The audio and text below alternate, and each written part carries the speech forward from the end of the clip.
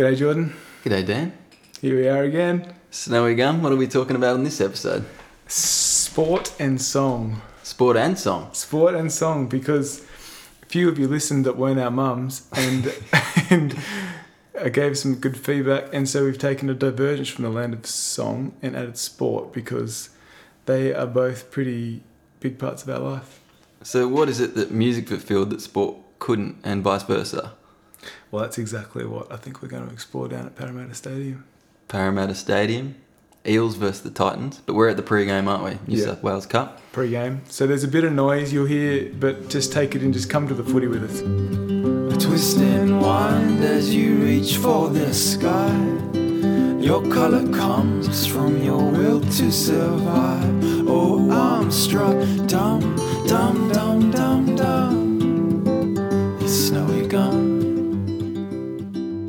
Well, we've talked about specifically guitar and sport as well, I think, and songwriting and sport, and how maybe at different times in our lives, one's played a bigger role. Yeah. Which is similar, because sport for me was everything, and particularly in my context was rugby league. Yeah. And then guitar came in and really started to change my priorities. Like I felt my passion for league lose, and there was a period where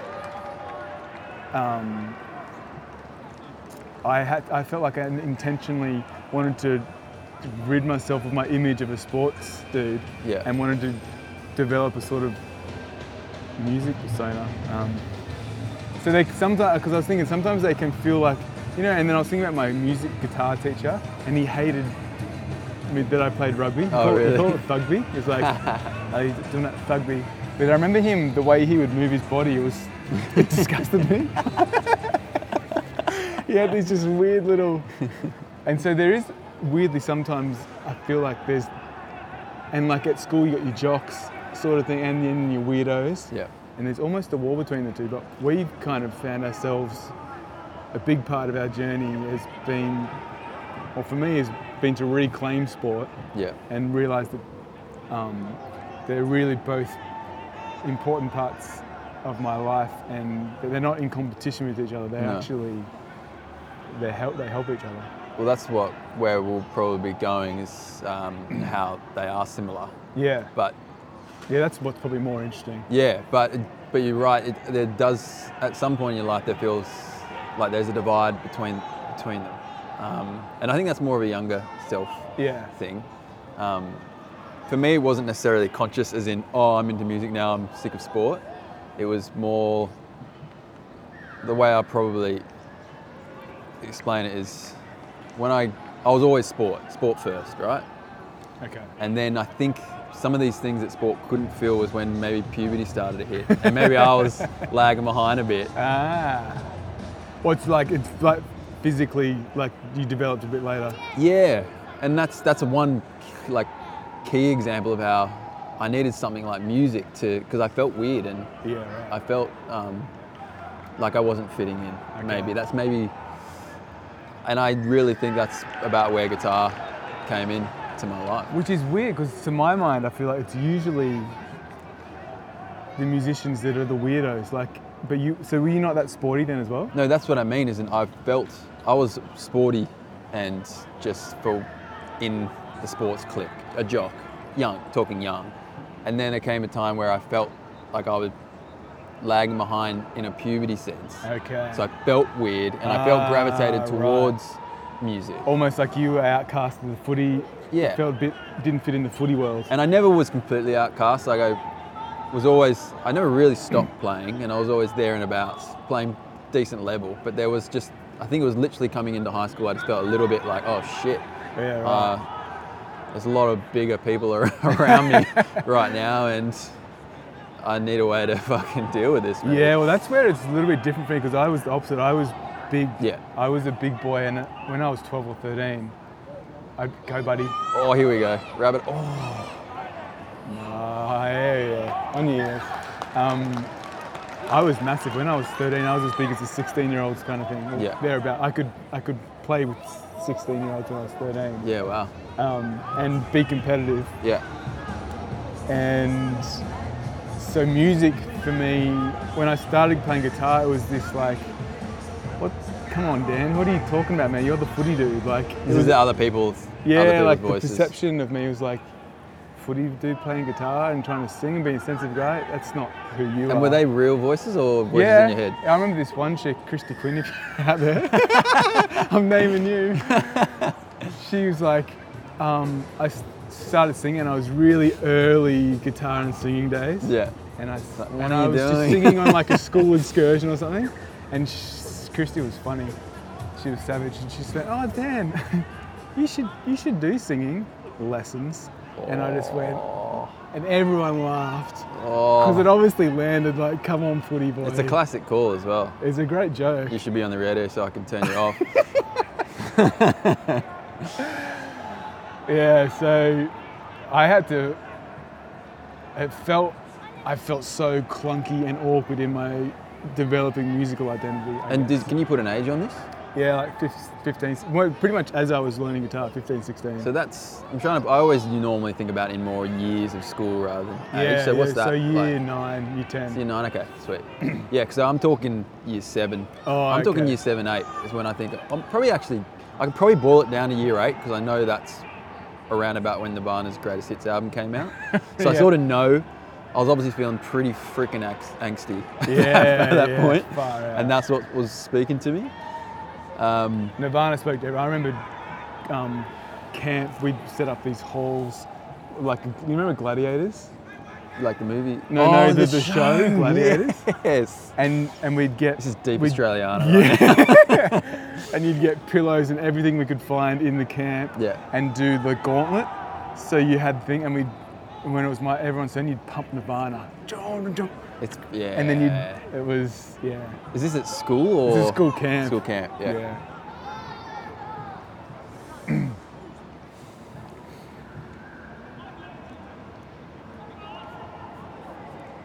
But yeah, it's curious. There's a divide because I remember intentionally trying to be skinny and have that malnourished look because I thought that's at my young age, thinking that I needed to fit into something. And when was this? This was sort of like maybe 20s.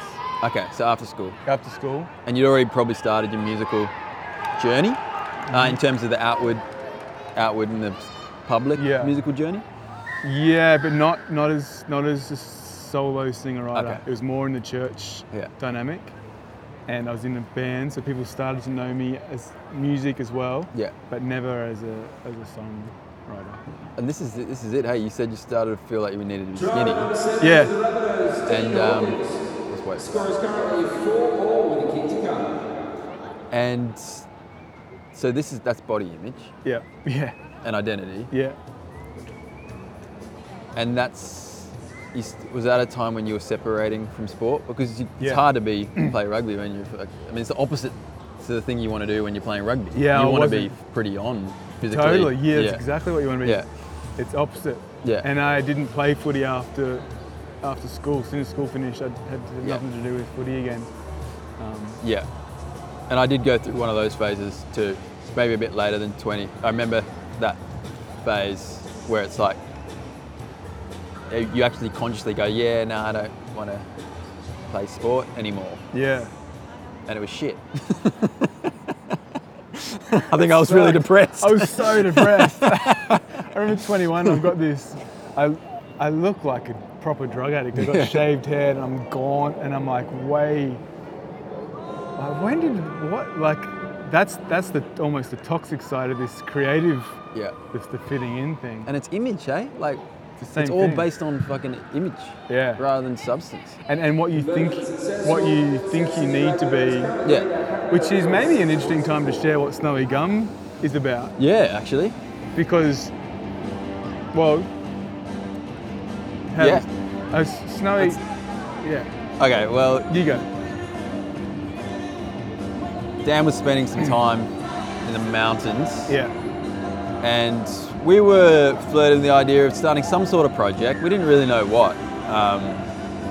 we didn't know if it was going to be a live night or, I guess we still don't actually know what it's going to become. Yeah, but we still know. We started talking about Sydney, if I'm correct. In Melbourne, yeah. I remember we were thinking really we should be in Melbourne because that's where if the you're music a musician, is. that's the obvious place to go. Yeah. But then I think, we were at Maroubra. I remember very specifically we were at Maroubra at the cafe near the pool. Right. And we were kind of talking about how, well, maybe we don't need to just fit into what musicians do. We start our own thing. And you started comparing it to the snowy gum tree and how they grow in these hectic conditions. Yeah. And I'll let you take it from there. Yeah, well, if anyone knows snowy gums, they're these just the weirdest shapes, and they got these stunning colours, these like purples, yellows, greens, and the idea of resilience, like these things are hardy, resilient trees, and it's actually their ability to, work with the conditions, or? Yeah, or like the conditions is what shaped them into this really strange, unique thing. Yeah. But that desire to fit in, like as a footy person, you need to be a footy person. As a musician, you need to be skinny and gaunt. Yeah. Actually, go brother.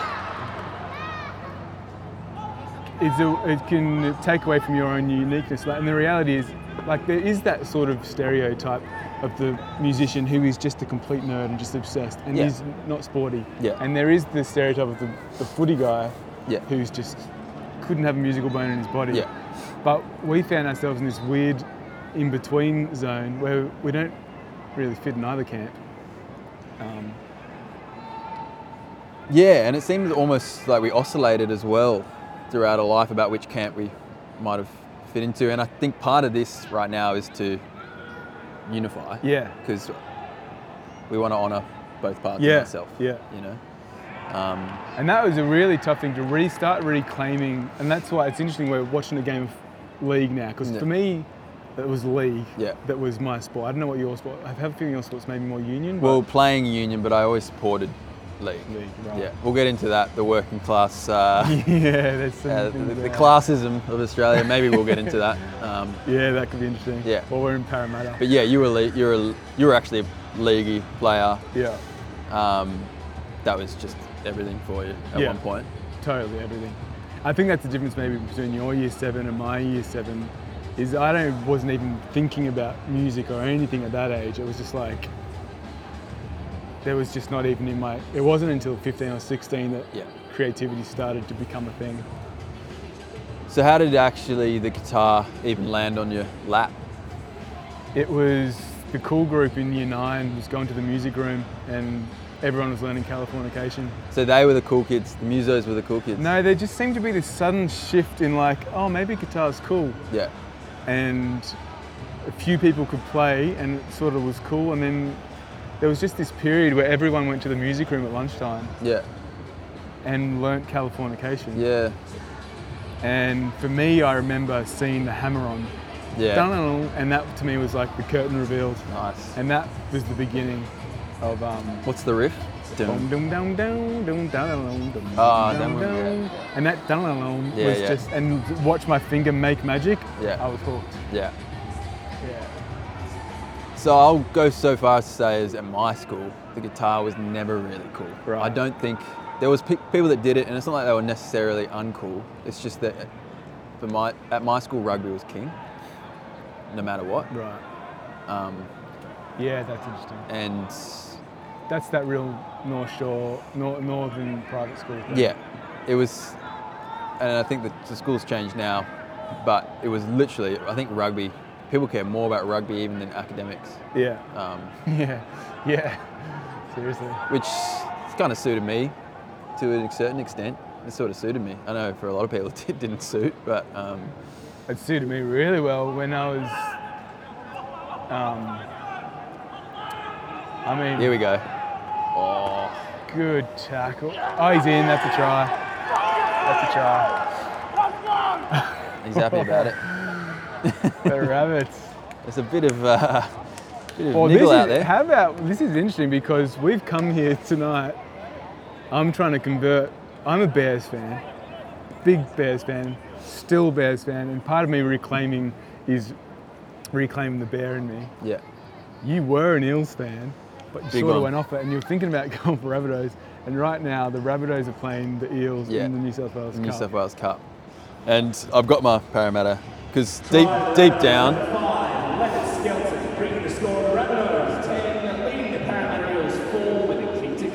I think deep down I know I'll never be able to go against the Eels, especially because I ran it past a few of the boys the other day.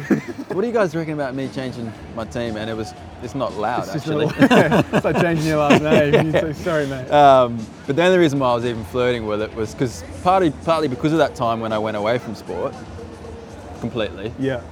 And then when I did start to come back, I came back to Inner West near where the Rabbitohs trained, and I felt, okay, well, I'm almost like the rebirth was closer to, that's where I was living. Mm-hmm. Parramatta was always where my family history had come from, and then actually, it was one of the ways I explored my heritage almost, was through these weird connections. It's like, why would I support Parramatta? Because my dad's family was from there. Why? You know? And what's that? What is that loyalty? And who am I? Even this weird little musician rat living in Redfern. And they're all questions of trying to find yourself, really. Well, and again, it's a fitting in thing, isn't it? In some ways, like you're trying to. I mean, it's very creative.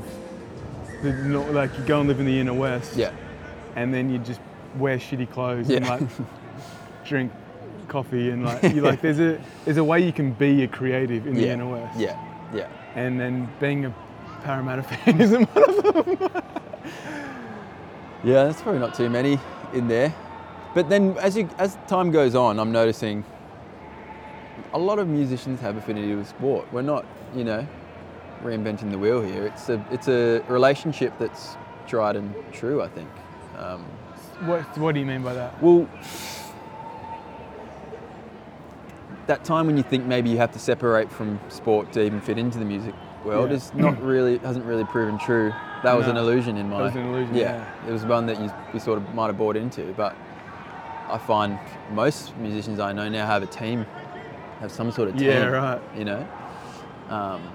Not all. There's definitely the ones that just like hate sport. I'm into art. Cool, I love them. They know who they are. Yeah. But a lot of them I find they use sport almost as this, like what we're talking about. They go hand in hand. Yeah. Well, it's funny. It's interesting too because the other side of that is footy dudes that I thought would have potentially I was a bit wary of the tease factor. Actually, a lot of people that play footy love my music, and so even that's an illusion too, that you're going to be outcast by being a musician. That suddenly you're going to outcast yourself from the footy world. Also turned out to be an illusion. Yeah. And you can really betray a part of yourself by giving up something that you love to feel like you belong in some other worldview, or I suppose it's a real primal,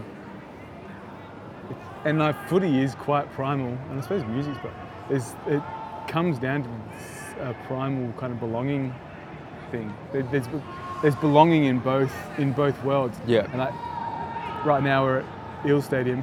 The jersey, if you wear a Eels jersey, you're part of a thing. And that's one of the similarities I was thinking about.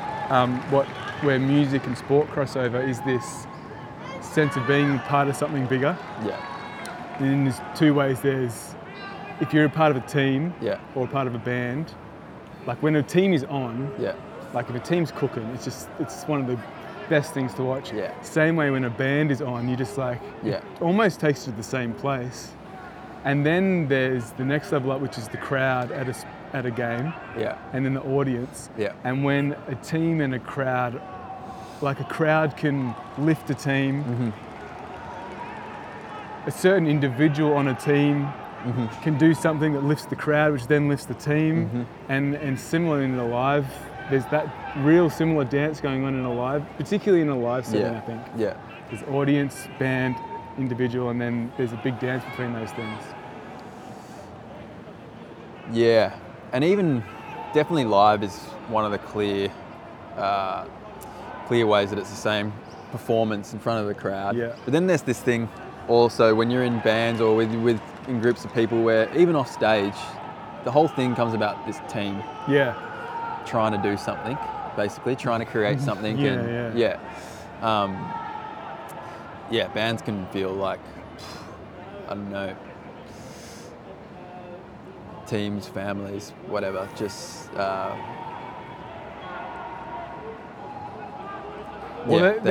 kind of like identity. They're where your tribe is. Yeah. And there's a transcendent thing that can happen, like, you know, when you get lost in a moment in sport. Yeah. 2 minutes to go, someone does some amazing thing, the whole crowd.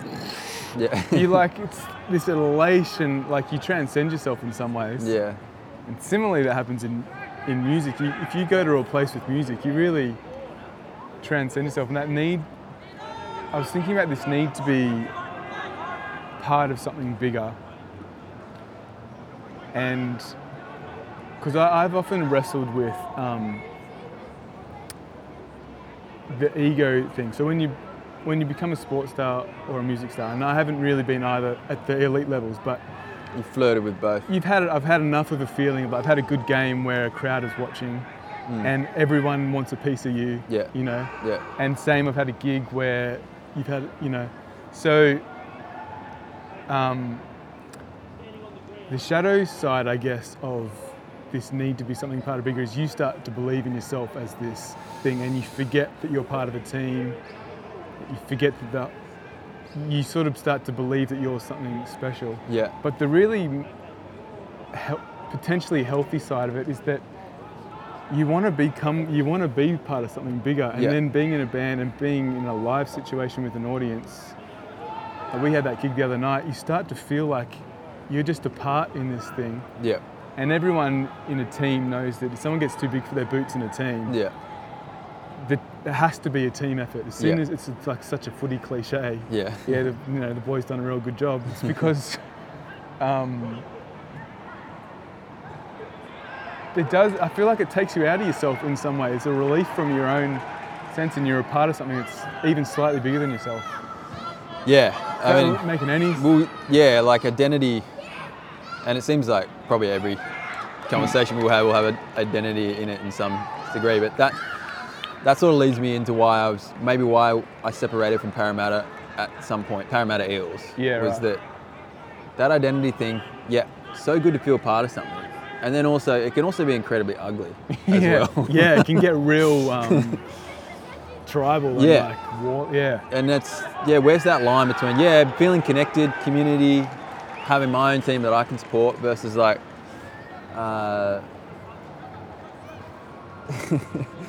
it's not who you are really. Like you're a little bit too attached to this thing. You can get too attached to a team, and you see people that follow a team and their team loses and they don't recover for days. And you're like, you might be getting a little bit too attached to this idea of, you know, that you're actually a part of this. Like you sort of are, but you're not that much. Yeah. And I always found it frustrating, especially as a watcher of sport, not being able to do anything about the outcome of the game.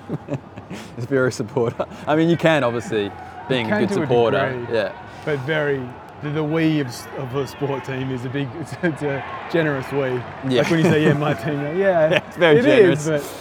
But then you can take it so far, and like say if this stadium's full tonight of Para fans, and each individual makes up that mass of fans, which can then lift the team. Yeah. So in a similar way, who knows, in an audience, I might be stretching this too far, but when you're performing and you've got a big crowd and they're not that into it, sometimes it can just be one or two eyes. Like I'm thinking of some real tough gigs that I've had where I'm just like, oh man, I'm so insignificant. Yeah. But then you find one or two eyes that are actually listening to you, and you can focus in on those eyes, and they can really lift you, and you can have quite a meaningful experience. Am I stretching the analogy too far? No. Well, that's makes me think of you're talking about the two eyes that might see you in the audience of a gig, And I think I translated my love for sports teams, sort of changed more into individual players and heroes, for want of a better word. Somewhere along the line I started getting more focused on, like, I actually started to screw the team in a certain sense. Yeah. Whatever this individual seems to be going through something, and Jared Hayne is one that comes to mind, because that was obviously deep into Parramatta. So you were into Parramatta at that stage, and Hayne was on his just tearing up? Yeah, I was, And I almost flipped from Parramatta. I mean, and a good analogy is because he became the team at one point. I know it's always about a team, but man, I don't know if we were going to make some of those finals that we made if he wasn't there. There can be those individuals, And he's one of those once-in-a-generation players. And then you look at his journey, like, I mean, if there's any Hollywood directors out there, geez, like... It's still ongoing too. It's curious you say that because even though I'm a Bears fan, NRL's my Eels team. Yeah. And I'm quite invested in the Eels, but the reason I got into Eels was I love Nathan Hindmarsh. Yeah, I've got him sitting right next to me actually. Whatever it was about Heine, I loved watching Heine. Yeah. And then so I remember it was about 5 years after school. I think it was for whatever reason, I just started taking notice of Hindmarsh, and then the Hayne train was happening. So I had these two things. So it was Heine and Hayne, and then I got into that Eel season where they went for that run. I think they came 8th, and then they went all the way to the grand final. They had this crazy end of season run. They lost the GF to the Storm. But that was when they actually had breached the salary cap for Storm. So, and then ever since... That's about as close as you get as a grand final win for the Eels as well. Yeah. Well, they breached the gas. Yeah. And then this is also tripping me out a bit too, because Dad used to love watching the Eels because he used to love watching, they called him Mr. Perpetual Motion, Ray Price. Oh yeah, right. So Dad's got 80s memories of 80s Eels. Yeah. And Price was a union boy who came over to the league, and apparently Dad reckoned he had this style which was just like, he wasn't the biggest guy, but he kept going and had this tackling technique where they'd come and he just the biggest guys, and he just kept going. Yeah. So it was an individual, so those individuals do. Yeah. But then it's like the Jared Hayne story now is a bit of a tragedy. Yeah. Yeah. And when you first mentioned Jared Hayne, it made me think of Michael Jackson, which is a weird parallel, but what happens when we start to make these human things and we start to turn them into gods, which is what we do to Hayne. Yeah. It's what we did to Michael Jackson's probably one of the most recent gods we've had. Yeah. And it's not great. Doesn't usually end well. No. Yeah, there's the deeply. Well, that's the hero's journey gone wrong, basically. You know what I mean? Because I think part of the reason why we follow them almost is because it's the hero's journey. That we're following these guys, trying to beat all odds to achieve something. Interesting. Great. And we go to movies to watch that. Humans are obsessed with it. Yeah. We all have our own version of it at some level. I don't know if any human really gets out of it without having some sort of narrative where they're the central figure and they're on some journey. Most people have some sense of that. But yeah, it can be very disheartening when it's not the Hollywood story, really. Yeah, well, I'm curious to hear I like that take on the hero's journey thing. I'm curious to hear how you think about the heroes. Well, how do you conceptualize the hero's journey? Well, it's the method, I can't remember his name, but it's the Campbell? Joseph Campbell kind of circle is how I've come to, it's not how I started off knowing it, but it's what I've recently been researching, basically. Okay. Because so much of it rings true, I find, in that circle. You know, the challenge with the father figure, or the crossing the threshold, the refusal of the call. Like, some of these things, they just arouse like a,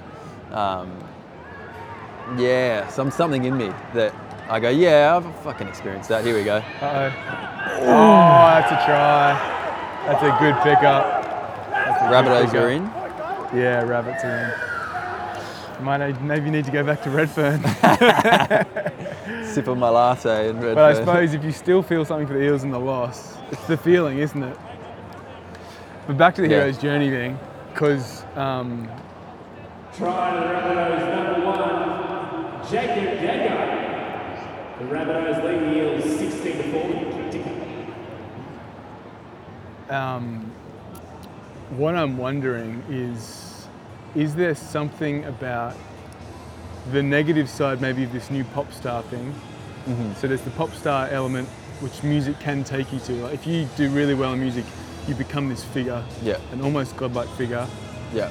Same in sport. If you reach the peak of the sport, you become a godlike figure, and you probably judge them by standards. But also, I wonder if a lot of people, they're almost outsourcing their own hero's journey, which is why it's so painful when someone like a Hayne or a Michael Jackson falls. Yeah. Because it speaks to, because I don't find that painful. To me, it makes sense in some ways that stuff happens. Yeah. It is painful, but it's not personally painful. Yeah. I feel like I haven't made them into my personal god or whatever. But I feel like the pain of betrayal that some people feel when someone like a Hayne or a Michael Jackson, or like an indie band. You remember Kings of Leon? Yeah. True fans, when they went, that's the opposite. They went pop. Yeah. The Rabbitohs leading our Parramatta Eels 18 points to 4. They felt that is this real betrayal. It's like almost you're outsourcing your own hero's journey. Yeah. And that's where it can become possibly negative, the music and sport thing. Yeah, and you can also, you can not completely outsource it, but use it as parallels. Like you've talked about Moses recently. Yeah. How he's been one that you're not outsourcing, you're almost trying to run alongside him. Yeah.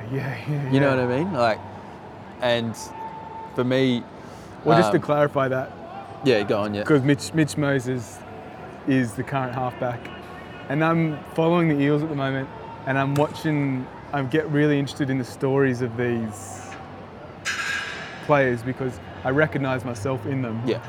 You can see this potential, but they can't quite hit it and they can't quite gel.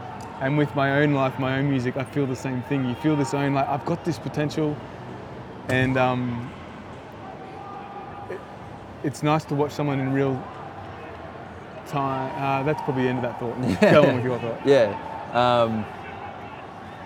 Well, yeah, there's just all sorts of ways where you can, find comparisons and use figures to help you in your own life. And like, we do it. Jesus being one of the biggest figures that people have in their life. We sort of need figures in some way. Yeah. You know, models, direction. I don't know what exactly it is. So then, when does it become half time? When does it become the outsourcing? Yeah. And when does it become like really beneficial? Here at Combank Stadium, the Rabbitohs going to the chance at 18, leading the Parramatta Eels 4. Yeah, I think it's the healthy sense of moderation, isn't it? It's like, it can be really healthy to be part of a team, community, admire people, get inspired by people, and then it can tip into obsession and attachment, and it's the same thing that we deal with in almost everything in life. It's that balance. Because it can be the other thing. So I can see a maybe not so much sport nowadays because I think my sporting days are over, but I can watch a musician or a songwriter and Is that going to be too loud, that music, do you reckon? Or do you reckon it'll be alright? It's probably a bit the same as it's been, hasn't it? Yeah, okay. Just rock and roll. Yeah. I can't listen to some people's music sometimes, not necessarily because it's bad, but because it's good and it makes me feel jealous. Like I'm trying to learn how to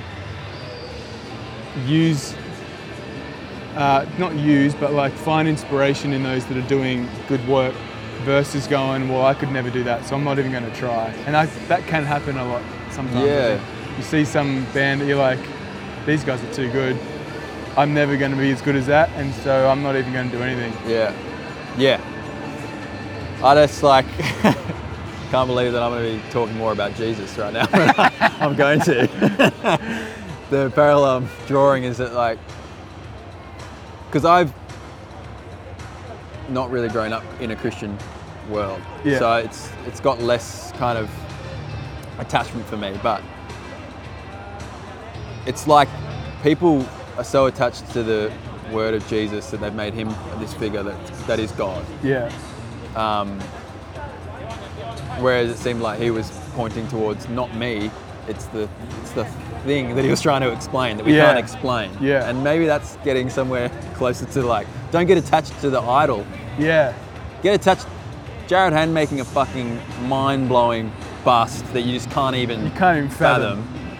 There's spirit in that is just it's a God moment almost. It's like, well, he's in this flow state that is, that's what we're all here to see, you know? Yeah. No, don't get attached to Jared Hayne because fucking hell, You know what that is. You know, I mean, no one. Don't get attached to anyone. I really like that analogy. It's like, I often talk about this idea, don't mistake the finger pointing to something. Don't mistake the finger pointing for the thing that the finger's pointing to. Yeah. And that's what I think those Jared Haynes or peak sportsmen or musicians, songwriters that are nailing it. Yeah. They point to something and don't confuse confuse that for what they're pointing to. They can act as a guide to that source. Yeah, and just because someone can be so incredibly good at something, like music or sport, the weird thing is that they can be so good at one particular thing and doesn't necessarily translate into the rest of their life. Sometimes it might, but it's well, Jared's relationship with women might not be the most healthy thing. Yeah. And most musos right now, I probably used to look up to musos as my gods when I was younger, but not even musos anymore. I don't look up to them as people to emulate my life to be. And but I still love the thing. Yeah, I love footy and I love music. That's what. Do you want to go for a walk and get a beer while these ads are on? We might take an ad break. Did you take your thing? No, let's just walk together and we'll just do an experiment. Sweet. Do I have anything else? We'll just stick together. Because that's going to get annoying as hell.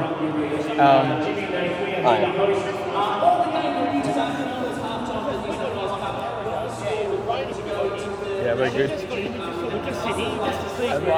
Have we talked too much about Jared Hayne? No, I like it. This can still be part of the podcast. Yeah.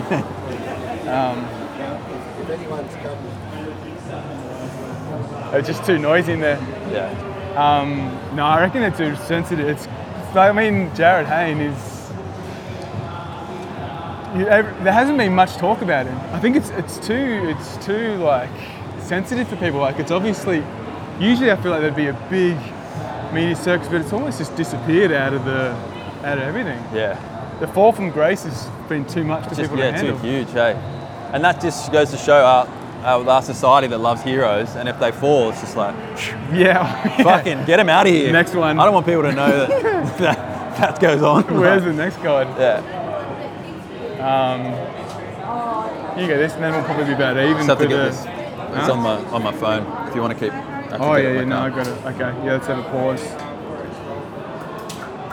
How you going? So, we get 2 Stone and Wood beers, thanks. Anything else? That's it. Do you want anything else? Cheers. No, I'm good. Sweet.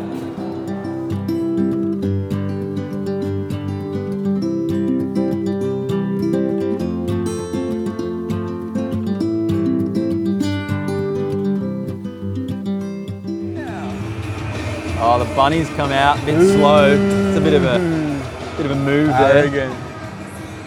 All right, second half. Two sporting heroes of mine, Shane Warne and Andrew Johns. Yeah. And to me, what I love about those two sportsmen is they were so unpredictable. Like you felt like they were making art out there. Yeah. They didn't necessarily always win, but they were so in it, and they obviously clearly loved the game so much. Yeah. And you could never predict what they were going to do. And that feels more like art to me than this learning the sport. And you see the musicians, there is a craft. I've talked about this a bit. Like there's the craft of music, but then there's that other spirit which animates it, which is what excites me. Yeah, yeah. So the same thing that I think that excites me in music excites me in footy. But what I found interesting was that I don't know if I have any similar emotion when I watch highlights of Johnsy or Warney. Yeah. I don't know if I have the same level of emotion when I think about musicians. So that strikes me as curious. I think about it's a different type of emotion because I can think about some early Bob Dylan footage that arouses very just mind-blowing, like formative images of him at the San Francisco press conference or playing at Abbott Hall, which is a similar place to watching some of those highlight videos, but it's a completely different emotion. Yeah, okay. Can you differentiate for me the emotions? I probably, in a weird way, I more feel like crying when I'm watching Shane Warne. Whereas Bob just makes me feel cool. Yeah. Just makes me go like, oh, this is cool. Time to play or something. Yeah, it's almost, in a weird way, the music's not making me feel emotional in that sense. Yeah, that's what I mean. That's the emotive quality of my sports heroes is actually stronger. I can feel inspired by and like feel my imagination go crazy with musicians. Yeah. But the actual emotional quality is stronger with footy stars. And the only thought I had with that was it was bigger for me in my childhood. The sport connection was more obvious as a child for me as a kid than music was. But I was thinking that it's curious the games that you grew up around with. And for me, league was the big game, but also cricket. Yeah. And the music that you grew up with, how much they shape you. I wonder how much those things actually shape your view of the world. Because I think I'm back into my league now and I'm enjoying watching my league. Yeah. It's a very familiar place and it doesn't other sports don't give me the same kick that league does. And similarly, early music that I grew up with my parents, was just my parents' music. Yeah. Not just, like it was good music. I feel like that maybe really shapes your worldview. Yeah. No, that's a good point. It's that childhood kind of, and that's the thing that makes it so emotional. There's something, what's coming to mind for me is something to do with sport, how when you're watching these guys, you might be watching a highlight or watching it live, they've got blood dripping off their eye, they're dirty and sweaty. Something about that brings out the emotion because it's describing the physical struggle of life. Musical's this emotional thing, and it's like, but you're most likely looking pretty, putting on your best, skinny, Cuban heels and going like, she broke my heart. Whereas sport, you're going, I'm gonna die one day, but I'm still here and I scored a try. And you're like, bring it on, motherfucker. Yeah. Come on. Yeah. The sport struggle is so obvious. Yeah. But I like it when music dips into the battle arena of sometimes because music's also been used in warfare throughout human history, right? So sometimes it can make you tap into that side of, this is it might be a war song or, a warrior song, or they can flirt together. They're not in completely different worlds. No, well that makes me think of what I was thinking about, the similarity between rhythm in music and not to bring up Jada Hardy again, but those certain athletes who are just Yeah, fuck. Yeah, The Jordon show. I hope you listen to this, Jordon, in your comfortable cell. Sorry, mate. The physicality of elite athletes, like when they're just dancing, they're dancing. Yes. And it's so similar to a rhythm in music. When an athlete is at their peak, it's almost music, to my mind, it's almost musical what they do out there. Yeah. Well, actually, maybe for me more even the music sometimes is poetic, and which obviously goes alongside of music. The sports movement is poetic. Yeah, I often, rather than, because I never thought about this before we were, talking about saying we're going to talk about music and sport, but it's almost like sport and poetry seem to go really close together. I don't know why it's more almost poetry, and that's not even just the word of poetry. It's the it's the unexplainable thing fucking thing. Yeah, it's the grace or something. It's because what makes me think of is like there's the game, right? Yeah. Where rugby league, there's boundaries around a game. Yeah. There's certain rules. Yeah. And within that, and then same with music. There's rules within music to a degree. Yeah. If there's no rhythm, it's not music. If there's no melody, so there are certain rules. Oh, the Rabbitohs are cleaning up. That make music. There's certain rules that make a game, and then there's like the spirit within which you play the game. Yeah. The spirit within which you play the music thing is the poetry aspect, And and that's. I think. Rabbitohs lead the Parramatta Eels 22 points to 4 to keep ticking. Yeah, that's what I'm drawn to. I haven't thought about that either, but I'm drawn to those poetic moments in sport, and I'm drawn to those poetic moments in music. And I feel like one of the reasons why it's even poetic is that, like you said, it's a game that has set rules. Yeah, sure, the rules change slowly over time, but to a large extent, it's just very set rules.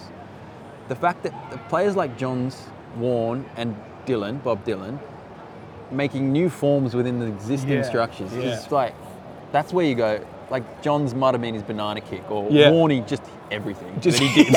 Like, how are you creating something new out of a game 100 years old? That's incredible. And that's back to that weird individual thing, because Johns changed league. The game is now different because of Johns. Yeah. And I'd say the same thing for Warney in cricket. Yeah. And who was I thinking about the other day that is doing can't remember, but anyway. But there's certain figures that do a new thing in a sport that no one had ever thought of was possible. Yeah. And then that becomes the new norm. Like the wingers tries in the corners now. Yeah. That's just the new norm of the game. Yeah. And now you have to train that as a winger. Yeah. If you're not training that, and I don't know who can patent that, but I reckon Izzy Folau had to be up there for one of the specialty. He was a game changer. He was for that high ball on the corner. He'd have to be up there, eh? Yeah. And you're thinking of Dylan. And then I've just been dipping into this new Beatles doco. Have you heard of that one? I've heard of it, yeah. This is the one with all the long footage. They're just sitting in a room making,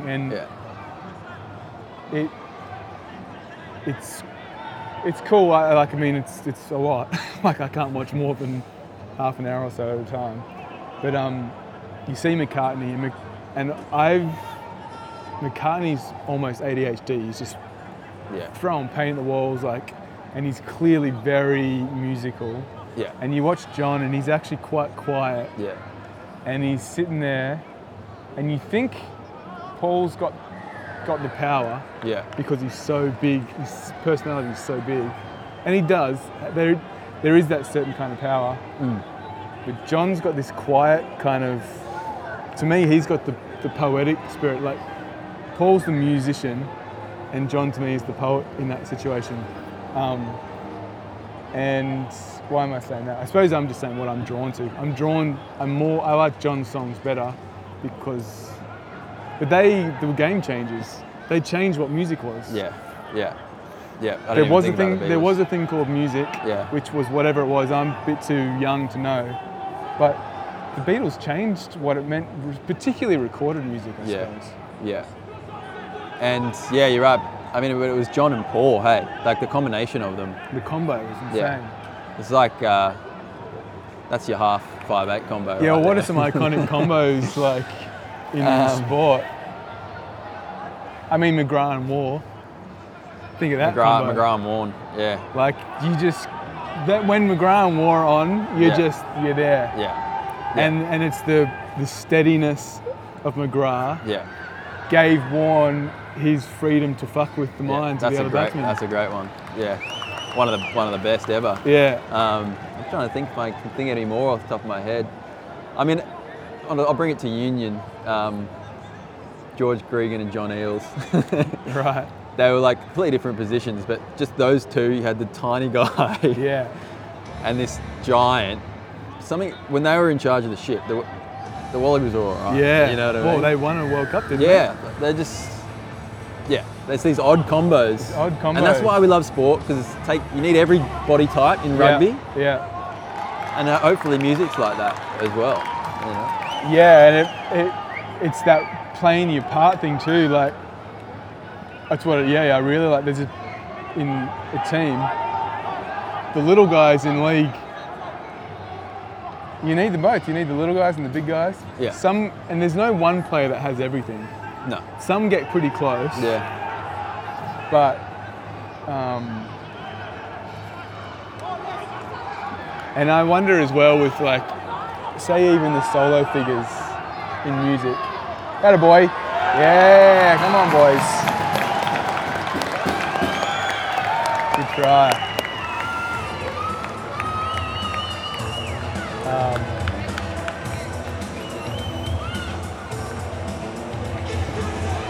I suspect that it's never just one, like Dylan, he seems like one of the people that really, it's just him. But there has to be people behind that were his publisher or his people that behind the scenes that you don't really see that really... Well, you got Grossman, his manager. Is he the manager? He was the first big manager, and then you've got the band. The band, which, like, he's actually, you're right, he's one of the closest that looks like the most solo figures. But you really look closely and he's one of the best collaborators. He's actually one of the best collaborators. What do you see there? Well, picking up, like, his relationship with Grossman's pretty famous. Okay. And that management team. I don't know much about that. Yeah, he just took him, Grossman took him to the next level.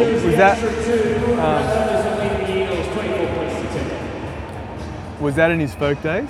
It was... or is that when he's gone wrong? It was the transition. Like, he was on the Greenwich, New York scene, and he was doing pretty well, and he was starting to get quite a bit of traction. But yeah, when he sort of shot to superstardom, I think Grossman had a lot to do with it, because he was a very no bullshit manager. I remember. Is he the guy that I'm getting a memory of someone going, no, listen to the lyrics, and everyone was like, I don't get the Dylan thing, and he was like, there was someone, I don't know if it was Grossman, but there was a key figure that was like, no, listen to the lyrics, and then that was what got him over the line to get a few deals. Was that Grossman or was that someone else? It might have been Hammond, his first A&R. That sounds Hammond Jr. I think it might have been Hammond Jr. But even that's another figure. Like, Dylan had there was figures in his life, and then you talk about Woody Guthrie, and that was a collaboration, even though they weren't together. Yeah. He based his initial that's the Giants. That's what I was sort of saying with Johns. Like, if Johns was playing now, he wouldn't be anything special. And like, I'm thinking of Michael Jordan. Like, that's who I was thinking about. Jordan changed what was possible in basketball. Yeah. And now, I don't know basketball that well, but I was with a mate the other day who does. Yeah.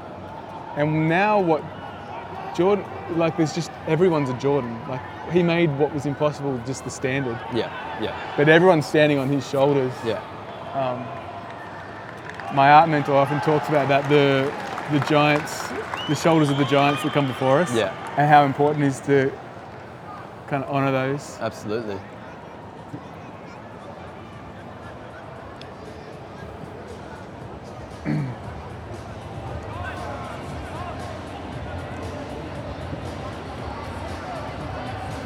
So then to flip it a bit, so there's a lot of similarities in there, right? But then for me, something about discovering guitar and music spoke to a part of me that footy wasn't touching.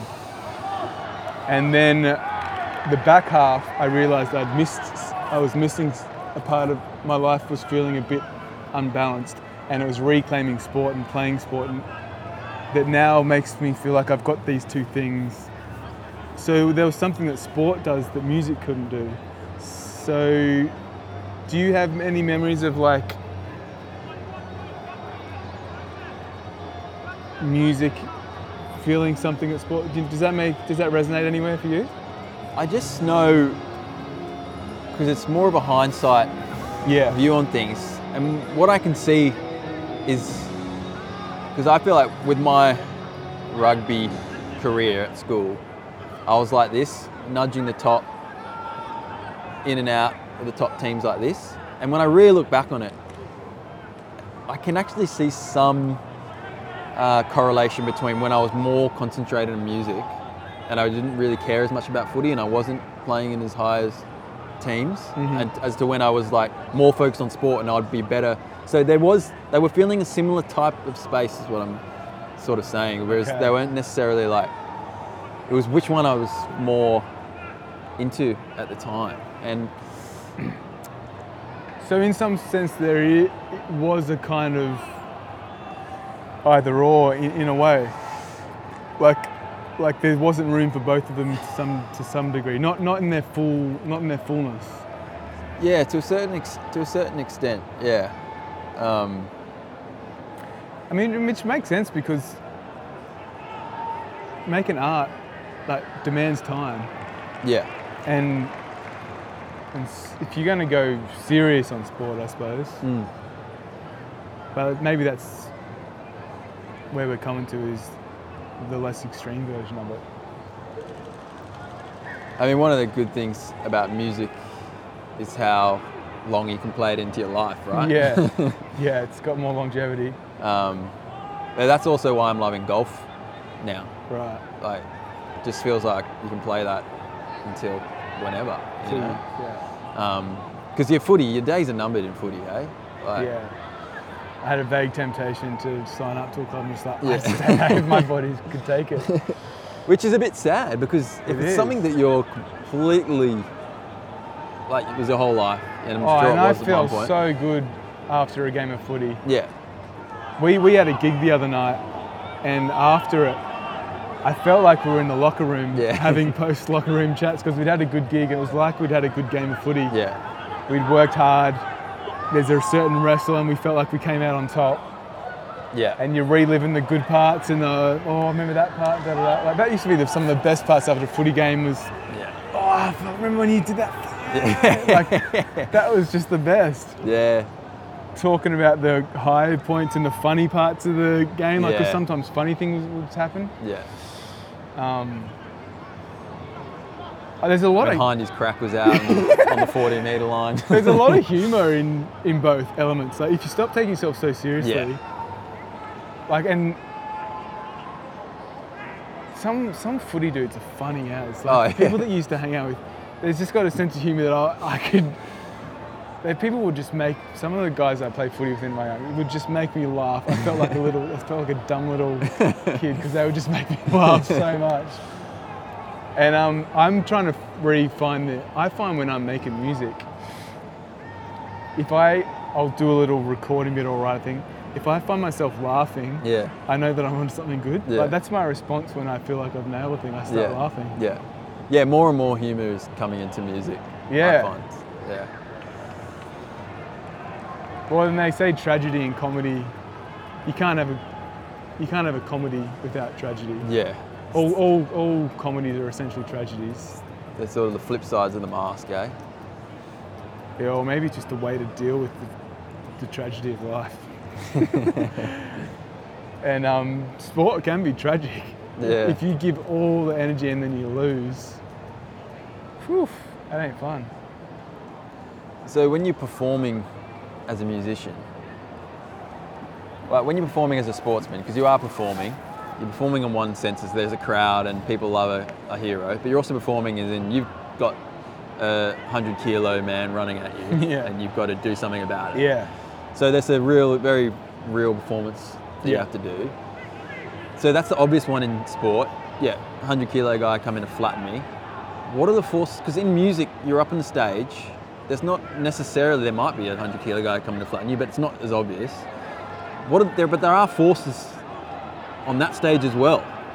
Well, but they're a bit more abstract. Well, maybe, but the way I'm thinking of that is back to that game analogy. Yeah. So that, to me, there is a force, but there's also tackle technique. Yeah. So if you've practiced your tackle technique Yeah. over and over again, and you're a good tackler, you can handle a big 100 kilo guy. Yeah. If you got the right technique. Like I suppose what I'm saying is there's the craft or the skill of footy.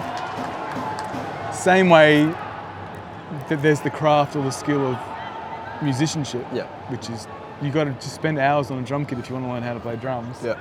And then when you're live, it's like those things come to the test. Yeah. If you think you know your instrument and then you get on stage and you realise you don't actually, you'll get exposed. Yeah. Yeah. Same as way on the field. Yeah. If you think you've got your tackle technique and you've got a 100 kilo guy running at you, you're not tackling that guy and he's scoring a try. Yeah. So I feel like the performative element, and some people, like I was never a very good trainer in footy. I always struggled training, but on the field, I felt an extra gear switch in. Yeah. And there was some people that were really, I remember playing, they were amazing at training. Yeah. And they could never bring it on game day. Yeah. And so I'm sure there's that element too within music where someone can be an amazing drummer. Yeah. But when they're on stage, they just miss, maybe it's the back to that poetry and that's what I'm getting at. What's the force then? Because at sport, the force is very clear of what's preventing you from getting forward, which is someone trying to stop you from getting forward. Yeah. Whereas music, there's not necessarily anyone trying to stop you getting better at learning your guitar scales. There's no physical someone going, give me your hand, you can't stop practicing. But what I'm saying is it's more of like a battle with yourself, music, as opposed to... I'm not sure if I'm seeing it. I feel like I'm seeing it quite similarly, maybe. Yeah. Is that maybe I'm missing what you're saying, but there's the physical element, which makes it seem more real. But players can bring out these moments, which is way beyond their skill level. Yeah. Like, a small guy can make a big tackle on a big 100 kilo guy. Yeah. And everyone goes, oh, whoa. Yeah. What is it that makes him able to do that in a clutch moment? Yeah. It's sort of inspiration almost. Yeah. So I'm thinking about intuition, like in defense. I love defense. I love good defense in footy, particularly in footy. I love watching good defense. It almost pleases me more than a good try, is watching a good defensive set. Typical forward. Yeah, I know. And I tried to be a back. But there's an intuitive element to defense where you're trying to read a play. Yeah. And so it's like a mind game. You've got to perform it out. Like you can pass or you can dummy. If you're the attacker, you've really got to sell the dummy as if you're going to pass it. It's theatre. Yeah. And if you don't sell it well enough, and I'm defense and I can pick you, I'm like, no, this guy's gonna dummy. Yeah. And you pick that dummy and you nail him. Yeah. Like that's an intuitive, I think that's beyond the skill and the practice level. Yeah. Same way maybe when you're in a band. When you're in a band sometimes. Yeah. And you're in a zone and then you just know that you're going to the next chord. No one communicates it. Yeah. Everyone just suddenly goes, that's where we're going, and you go there. Yeah. Or that to me is almost an identical space. I don't know if I could separate those spaces. Yeah. Yeah, because it sounds a lot like flow state, right? Yeah. It's flow state, yeah. And just, and it's cool when there's more than one person maybe in that state.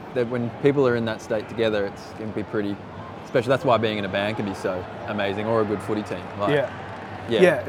When multiple people are in flow state. Yeah. And you see that, when you see how the flick pass and because that's the vibe, hey. That's the dance floor at a party. Like when sometimes it's like popping off, and other times it's just not going. Yeah. And then maybe what you're wondering is what makes a team click and what Because what I find fascinating about sport is it's not really to do with when a team's firing, like a team's firing. Yeah. It's people transcend their own ability a lot of the time. Yeah. Yeah. And I don't know if anyone knows how to make that happen. Like, good coaches seem to make it happen more often than not. I don't know what the equivalent of the coach in music is. Maybe that's why we're all so lost in music. I mean, you got your producers and your managers and all that. I suppose a good manager might be like a good coach. Maybe that's like the Beatles manager. Like, he was a bit of a mastermind of like, he could see all that they could be. Yeah. Suggested. Yeah. Beatles had to do it, but so maybe a good manager is similar to a good coach. Yeah, well, there's probably another podcast on music and business. Yeah. That's a pretty world. That's a danger. And what would be similar to the reality that sports now is more, it's an entertainment product. Yeah. There's the game now, but this is a money-making machine. Oh, yeah. And music becomes that too, at the elite level. Yeah. So there's a point where it becomes so big that and that's where, maybe not even necessarily music and sport, but music and art. Because you step back from the bigger picture and you go, well, that winger there, his dad might be a brickie and he's got a shot at earning 200 grand a year to do this. This is where the bigger picture of sport as well can be an art piece in itself. Like, you talk about NBA players, maybe living not in pretty low socio-economic conditions, and sport as a way out for as a financial and how the whole socio-economic system works and where sport fits into that is quite interesting. Super, and I mean music, it's direct parallel. I watched this documentary called Hip Hop Evolution on Netflix. Yeah. And I never really understood hip hop, but how tied within the black community and the socio-economic status. Yeah. And how it was either that or selling drugs. Yeah. And so music was a way out. Yeah. And for a lot of sport people. Yeah. And I think league is like that now with the big islander populations and all that. It's like there's a real path. Yeah. Path out. And how many times have you watched movies about that? Yeah, we love that story. Yeah. Friday Night Lights, sort of. Maybe I haven't watched that, but that's back to that hero's journey thing again. That we feel so compelled by that story. It's gladiator-esque. It's like sink or swim, buddy. Like, go out there. All odds against you. Yeah, and it's glory porn as well. It's definitely glory porn. And it can get dark, like if you look at the NFL and some of the statistics coming out of post-NFL careers, and like it can be a very dark story as well. No one thinks about the career of the sportsman after once they're out of the limelight. No one who do you, unless you've got a commentary career. Yeah, exactly. Well, and that's the reality too of. Like, we just sort of normalised the Johns and like modern day stars like Mitch Moses, like even just the current Parramatta team, like Gutherson, Moses. Yeah. But they're elite. Yeah. The amount of people that would have, I don't know what the percentage or what the average NRL career would be. I reckon in the NRL at least, it'd maybe be a year or two. Yeah, right. Maximum. Okay. In terms of time playing. In terms playing. of like all people in the NRL that are trying to make it. Yeah. Who got a start and let alone people who never play NRL and how much of their life they give to it. Yeah. And I feel like music's and it's exactly the same music, yeah. Like the thought that we're ever going to be successful musicians now, you almost got to put that out of your mind, because I mean some people have some ability to just go, no, I'm doing this. Yeah. But for me, what's shifting for me at the moment is maybe back to that poetry thing, just like the spirit in which you play the game for me is now becoming everything. Yeah. And so if I'm making music or art and it's a grind and it's gross, I'm sort of not interested. Yeah.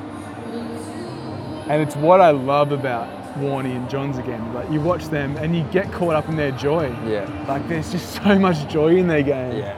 There's grit too. It's Yeah. not like it's all fun. There's serious grit. Yeah. So there is a bit. It's not, and that's not that I want to be having this fun like fairy time with music. because that's not going to happen in anything you do, right? Yeah.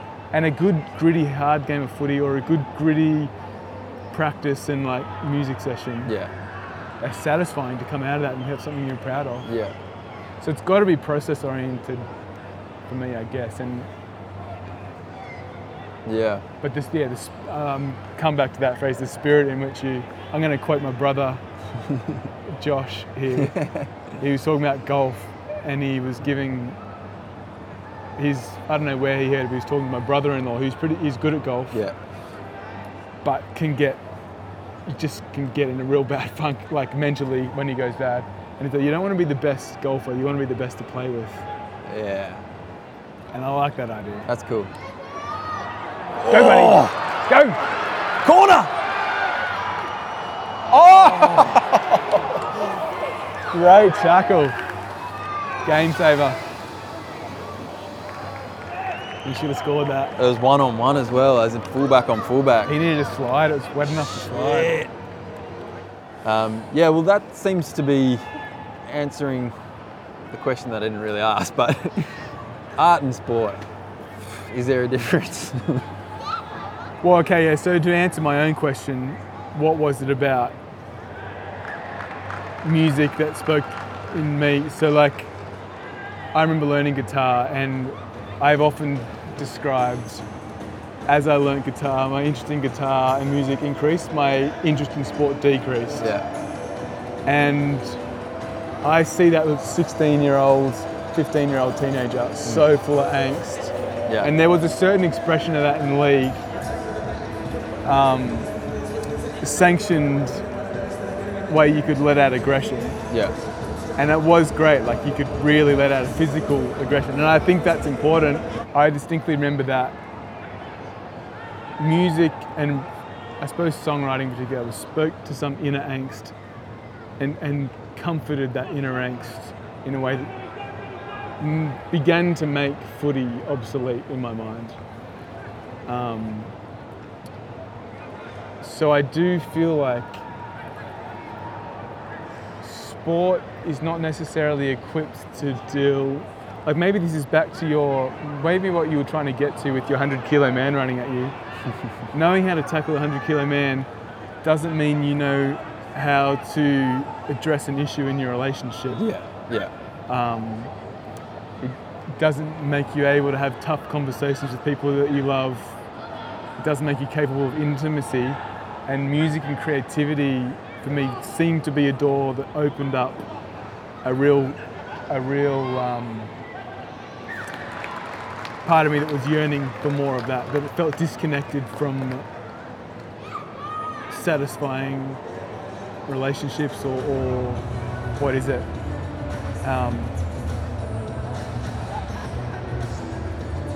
I felt so incredibly lonely when I was 16. Like I didn't know that at the time, but looking back, the belonging of the sport world did not feel that thing, and music began to speak to that. So then 10 years down the track and I go down there and I've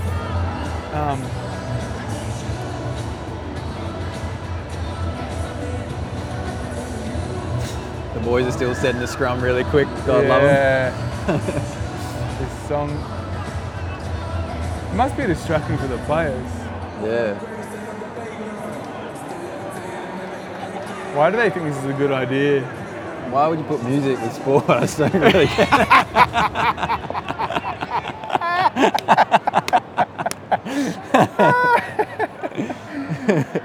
It's perfect. Yeah, so then moved down the future, 10 years down the track or something, and I'm realizing there's this physical aspect. Like my body was decaying a little bit. Maybe my spirit was nourished through music and art. Yeah. So this balance, I feel like sport And then a lot of my so-called spiritual journey or like well-being has been to respect my body and come back into my body and really not get lost in the abstract theories of what the world could be and da-da-da. But actually, like, where's your body? How is it now? Yeah. And sport for me is directly related to that. Like, you know what? I don't need to write a song. I need to go for a run. Yeah.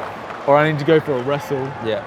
And so body, maybe for me, sport is a reminder to get into your body. And then music and art is like, but you're not just body. Yeah. You're a soul and spirit that needs to know, to feel connected into whatever the hell this thing is that we're in. Yep.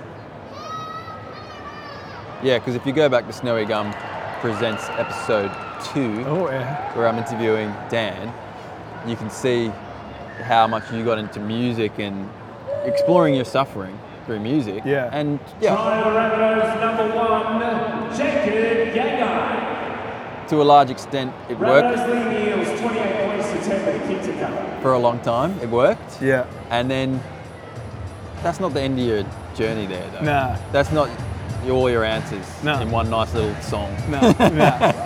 It's, there's more to it than that. Yeah. And maybe maybe it wasn't even necessarily I'm coming back to sport now and it's just sport or music, but it's some sort of body and soul connection together. Yeah, it makes me think about the human dilemma, which is we've somehow got to figure out how to be an animal and a god in the same thing. Yeah. And sport is much more representative of our animal self. Yeah.